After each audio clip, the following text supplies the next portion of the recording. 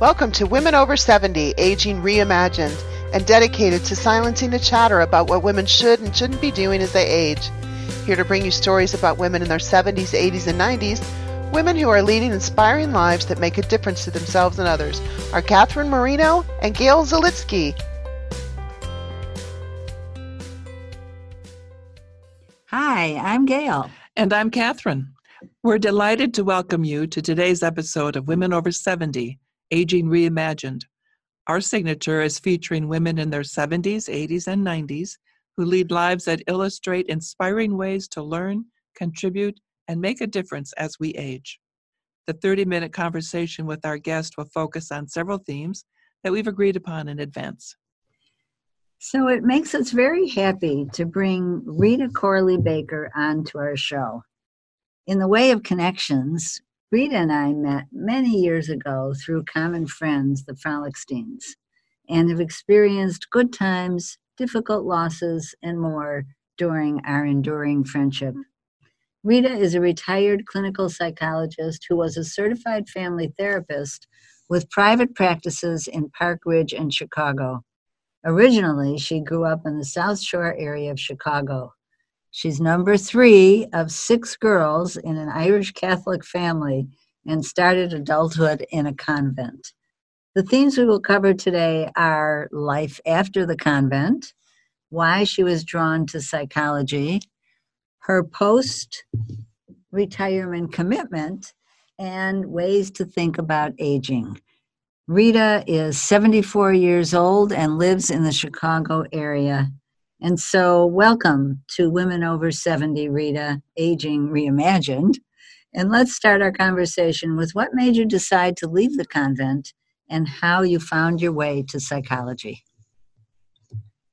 So welcome. Thank you so much. I'm flattered and honored to be with you. And if I can make any contribution and pay back the many women over 70 who inspired me and continue to do that. Nice. I'm happy to be that advocate for others. So it's a common question that is asked of me. Because like some people, I believe, you enter the convent and you never leave it. It was something I chose to do after much thought, probably about 5 years. I was in a total of 12 years. And I realized in my work as a teacher that I wanted to do something more for the children that I was dealing with, that I could see that in addition to the education I was offering them, that when I met with families and had to deal with behavioral issues in the classroom, I realized I was left without enough information. So that got me interested in psychology. And just around the time of my considering to leave, the Vietnam War was going on. I was protesting, and I was protesting obviously as a nun, but we weren't in our habits. We were in street clothes, which was part of what our congregation had changed to. They were pretty forward thinking, but the whole idea of being able to be a witness and offer a life of commitment to social justice was something we realized after Vatican II did not have to be in convent walls. And so that inspired me to proceed. And I think I began to go to Loyola and do my undergraduate catch-up work in psychology because my major was in Latin and that wasn't going to prepare me for psychology. And in that experience, it was, even though it was a Catholic university and I had gone to Catholic school throughout my education, it was really I exposed myself to many different people who were now going to school as adults. And I think my eyes were just open to what was possible for me. And I found the life outside the convent and interpersonal and heterosexual relationships, something that I really wanted to pursue. And I wasn't going to be able to do that in the way that I wanted to in the convent. So that led me out of the convent and also into psychology.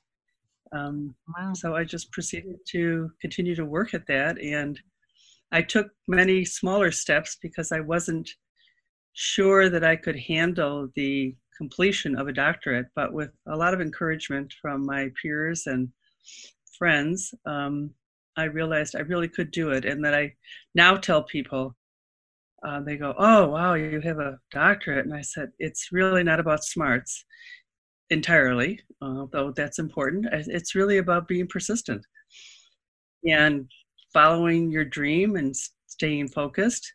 I once told, when I first took the first course when I was working, because I worked throughout all of my schooling, I had to pay for my schooling, and that meant I needed to work. But it was a good balance as well. But I told people I was beginning my first course, and I said, "Oh, you're going to get a doctorate." I said, "No, I'm taking my first course. I'm only taking a course."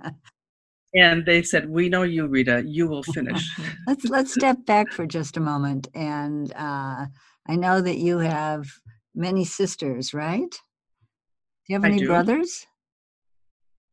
No, we had a boy bird. A boy bird. And what kind of a bird was that? We laugh about that. We had several parakeets, but to date, I still don't know how to tell the sex of a bird, but that's what we would tell people. And so there were 6 girls, and I think I remember from our conversation that more than just you went to the convent? Yes, I say that I'm from an Irish Catholic family, and are you? Quickly acknowledge too that my mother was Austrian, and although she was raised Catholic, she was not the same fervor that my father was to have girls give themselves to religious life, and he also didn't have the finances to educate us, and he believed firmly in education. We were also his girls, his daddy's little girls. So I think it was safer for us to be, and happier for him, and less competition, that we were married to Jesus and not to any other man. So yes, the first daughter went in. She's 5 years older than I. Then the second one went in, and she truthfully said to me, "You have to come in after me," because we were close in age, and she said that we were going to have fun. Well, subsequently, each of them left, and I was the last one standing. So, although my oldest sister did, she served she was in the combat for 12 years as well. My fourth sister was asked what was she going to do, and she said, "It won't be the combat, believe me."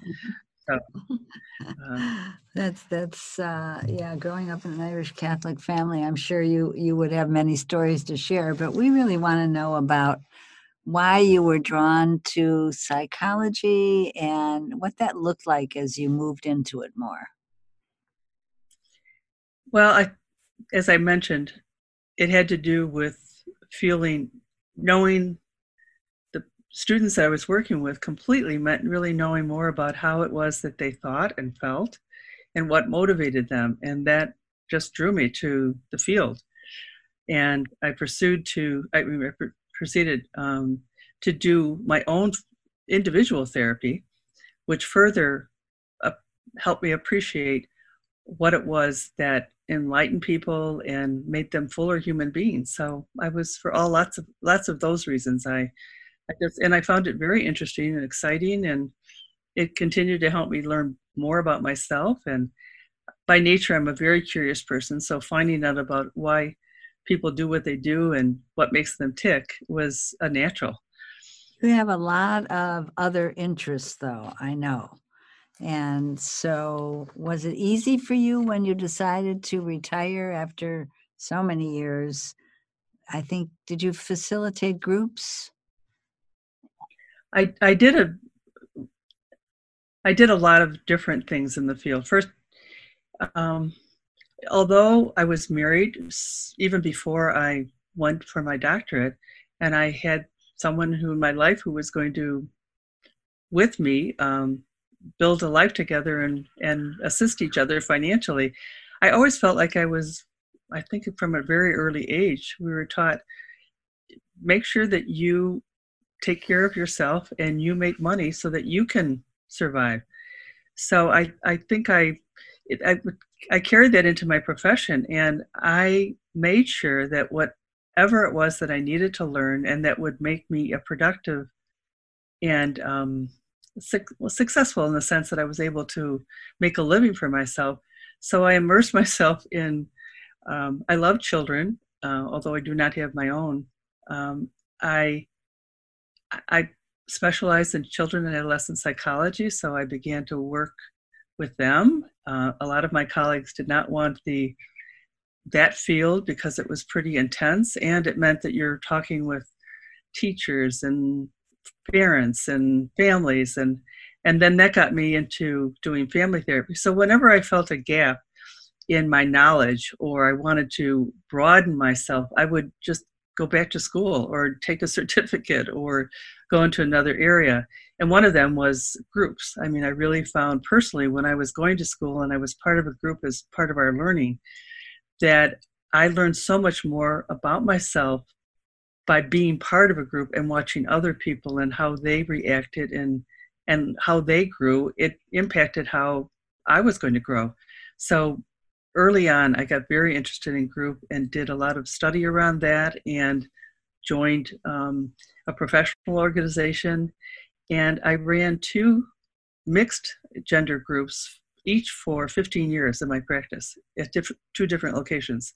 And that was tremendously exciting. And I'm a person who I wouldn't say I get bored easily, but I have to have a lot of different things. So seeing children, seeing individuals, families, couples, and group, it just worked really well with my personality. I'd like to, Rita, I'd like to go back to the Vietnam War. You're still a member of the convent. You're protesting, and then you realize that your social justice need not be just contained within the convent. And has that theme of social justice persisted throughout your work? And if so, what ways? Yes, I mean, it is, I believe, in the more liberal aspects of the Catholic Church, of which I'm still a member. I believe that our mission and those who propose and aspire to that is about helping people, the poorest of the poor, and finding out when those who are in need are not being treated equitably and justly, and do what we can to right that wrong. When you decided to retire, and you might want to speak to that a little bit, I've heard you use the term post-retirement commitment. And so explain that a little bit more, what you mean by that, and how you decided to retire, and how it is that you knew what you wanted to do. Well, I knew, again, as it has worked for me in the past, I usually spend about 5 years thinking about what I'm going to do before I actually do it. And that's not to say that I'm just lolling around and I'm procrastinating. My mind is percolating. So I knew that I didn't want to be a therapist I didn't want to be an older therapist. I didn't want to be like creaking out of my chair. And I found myself doing that a little bit more and going, maybe in part, I wanted to not be so old and not being able to be mobile and have my own fun and not be working.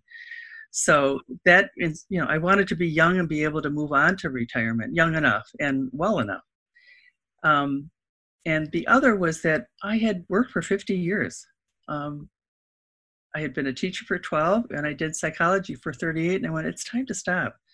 And I felt I had made my contribution, and I felt very good about the work I had been doing with clients, and I actually prepared them, kind of created my own module for how to terminate and when to terminate and how to prepare people for termination.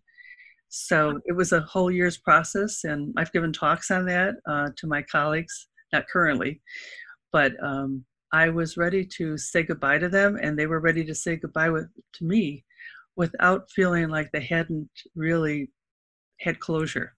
So it was a very growthful and interesting process.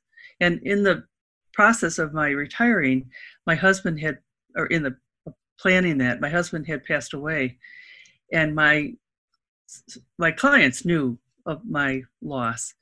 And I think watching me go through that loss and seeing that I could survive it made them believe that they could get on without me too. Yeah. And I did go through that loss with you. And yes, You and did. so yes. Thank God. And so So post-retirement, I think, to answer your question, is about being healthy enough to make moves in the direction that I wanted to. So one of the first things it gave me more time to do some travel individually. So without my husband, and so that was part of my goal, to have the freedom to do that and not feel like I had to get back to clients and so forth. The other one, I had a home in Florida, which I continued to use and enjoy, and so that was part of my retirement.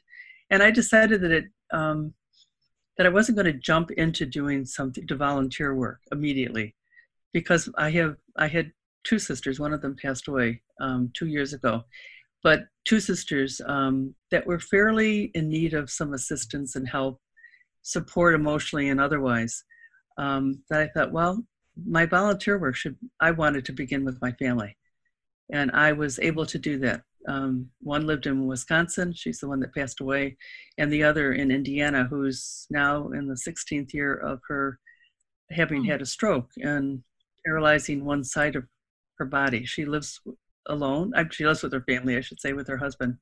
So she was capable, but I began to do like psychology, case management, hooking them up with services. So that was really like a post-retirement initiative of mine that I was very grateful for being able to do that.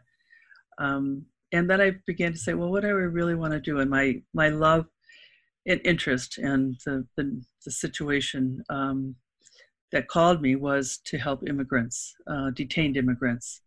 And I found an organization through the help of a couple other people that really focused on working with them in several different areas. And could you tell us what that organization is? The group is called the Interfaith Community for Detained Immigrants. It was begun by two Mercy sisters, which, by the way, in my social justice, I found the people I find that I work with are either women and men who've been religious or been in some kind of ministry. So that's a very comforting, and it's a common ground.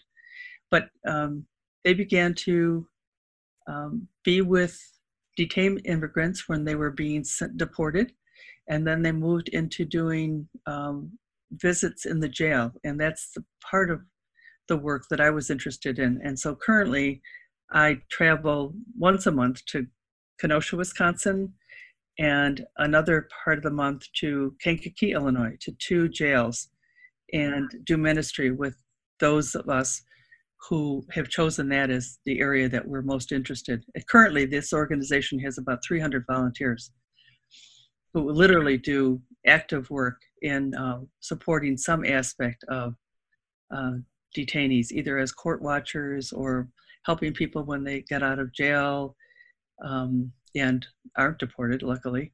What does that look like when you visit these prisoners in jail? What are you doing, actually? Well, I've never considered myself a minister, but, and I guess in the more general term, I am. We minister to them, but I was just training somebody last week, and he found my explanation or my introduction, because there was one person. What happens in these jails is that inmates are told about a group of people that are available for them to talk to about their situation or get help. And so there are usually about 10 of us who come, and we meet with probably 3 to 4 groups of men. They come from their pods. And so there might be anywhere from 10 to 20 men who sit down at any one of the 4 sessions with any one of us to talk about why they're there and what it is that they would want. And that could be, we're not there to do therapy. We're there to be supportive. We're there to tell them really that they're not alone, because they know what the situation is. They know how others see them, and we try to tell them it's not how we see them. and that we have respect for them, and they have dignity. And if there's any way that we can be of assistance in writing a letter to the judge, calling some family members, we write to them, we set people up so they can be available to them when they hopefully get out of the detention centers. So it could be any number of situations or assists that we make. And many people to think that there are only inmates or immigrants of Hispanic or Spanish, or I should say Latinos. And in fact, I have met men from probably 20 different countries, and men and women, more men than women. So it's a number of people that are coming into our country and asking for asylum, and have all different reasons for why they do it. Many of them are just to seek a better life, but many of them are there to escape being injured and hurt. And so it's every time I go, it's a new experience, and it's a blessing, truly. How frequently do you do that? For each of them, I do it once a month. And so that means traveling there and meeting them very early and spending about 4 hours, and then doing whatever post work there is to assist them in what it is that they've asked us to do and we're able to do. That's an amazing thing, Rita. Good for you. Thank you. I love it. I really do. And the people that I've met are just very enriching. Yes. Yeah, that's really great. So your whole entire life really has been devoted to service in one way or another. And it's interesting, and one of what we try to express to our listeners is how people can reinvent themselves, how working is not, working for someone or having your own business is not necessarily ended when you retire. It just takes on different meaning and different ways of using your skills. And you certainly seem to have done that. Do you have any thoughts for our listeners about the process they can use to make that happen for themselves? I think it's about asking oneself, what is it that you want to do? What is going to give you purpose? I think a life without purpose can be pretty empty. And then tell yourself, if this is what I want to do, I think it's visualizing what that will look like, and then identifying what steps it would take for you to pursue that and to attain it. Mm-hmm. I mean, I'm blessed with energy and good health, enough. Not that there aren't issues, but so I'd say stay connected with others and be broad in your interests, which I believe I am. It's not only service that I do. I really do enjoy myself, and I have passions about things outside of, helping others that give me delight. What are some of those things? Well, my husband actually introduced me to music and the opera, and back in 1978, and I've continued that to this day. He used to joke that I ended up loving the opera more than he did. And I'd have to admit that it was true. And I am part of a book club, and I love movies, and I like listening to a lot of different kind of music too. And I am an usher for the Chicago Saints, so it's introduced me to a broad interest area of plays and music and talent in the Chicago area. It's pretty magnificent. We're in this little island, really, of wonder and all that we have available. So it's a great idea. When you travel, do you travel alone? Do you travel with other people? Well, I traveled with my husband for many years internationally, but we would set things up on our own, and my last big tour that I went with others, to answer your question, yes, I do go with tours, was to Australia and New Zealand for a month. Mm. And it was, in my mind, it was fairly costly. It was wonderful. I loved it. And then I thought, I want to go to India. I always wanted to go to India. And I went, I think I can do this cheaper than a tour. So I decided that I was going to go by myself. And I wasn't entirely by myself. So but I wasn't part of a tour. I just kept making connections here in Chicago, and they helped me make connections in India. And when I got there, I found somebody that helped me there a lot. And I was there a whole month. Wow. And, it was really a beautiful, beautiful trip. I think if I thought too long about it at the time, I might not have done it because it was pretty, at my age, this is only a couple of years ago. But I had never had to worry about my safety or any of that. That's really encouraging. It is. To me, Did you? Yeah. Where next? Well, there are two places. I would love, there was a tour guide that I had for 10 days, and we traveled about 1,000 miles. And it was set up by a tour guide at YMCA in India, in Delhi, actually. And he has toured in Vietnam and Cambodia and Laos. So I'm trying to find a path there. But I haven't yet been successful. He's quite busy now, and so he's not doing that. So I'm trying to make connections there. So that's one. I'd love to go to, I've been to a fair amount of Canada, but I've never been to Montreal and Quebec. So I would like to do that. I'd love to go to Africa, but I don't know about that one. What have you learned about yourself from traveling alone? That you really can do something on your own. I guess to be brave, to have courage, and it'll work out.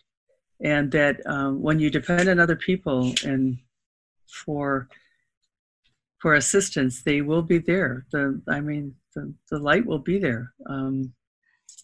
I just said, don't be afraid, but no, don't be smart too about it.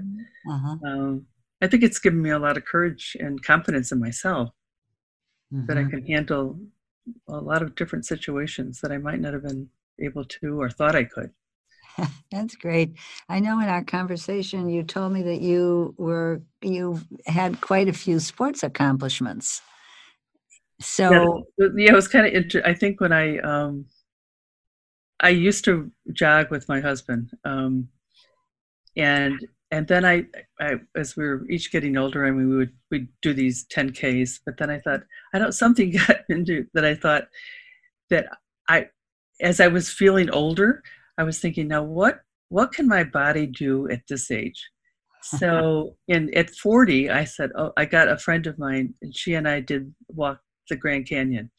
And then I said, well, I've always wanted to do a big bike trip. So I think around between 40 and 50, I did the AIDS ride. That was 500 miles. And I did that on my own. I went, and then I did triathlons, and I didn't really train for triathlons. I just said, well, I think I can follow this. I knew how to swim. I knew how to run, and my husband helped me in the runs at times, and I knew how to bike. So I thought, well, that's no brainer. You just had to put all three together. And it was possible. And, when you say you're going to do something, well, when I say I'm going to do something, I usually finish it, but you get it really up for the event. So I had confidence in that too. And then I always wanted to do the marathon, Chicago Marathon, but I knew I couldn't run it. So my friend and I, there was a cause that we each contributed to and we got money for. And she and I walked the marathon 5 years ago. We just hit the mark for charities. We got in at 7 hours. But we did do a 15-minute walk, so we were quite proud of ourselves. And she was 7 years younger than I. So good for you. So Rita, how do you think about aging now as you're approaching mid-70s and looking toward 80? Well, I think as long as my body works, that I will continue to be active. And I walk, I swim. I haven't done as much biking as I would want, so I'm looking for something that might get me on track there.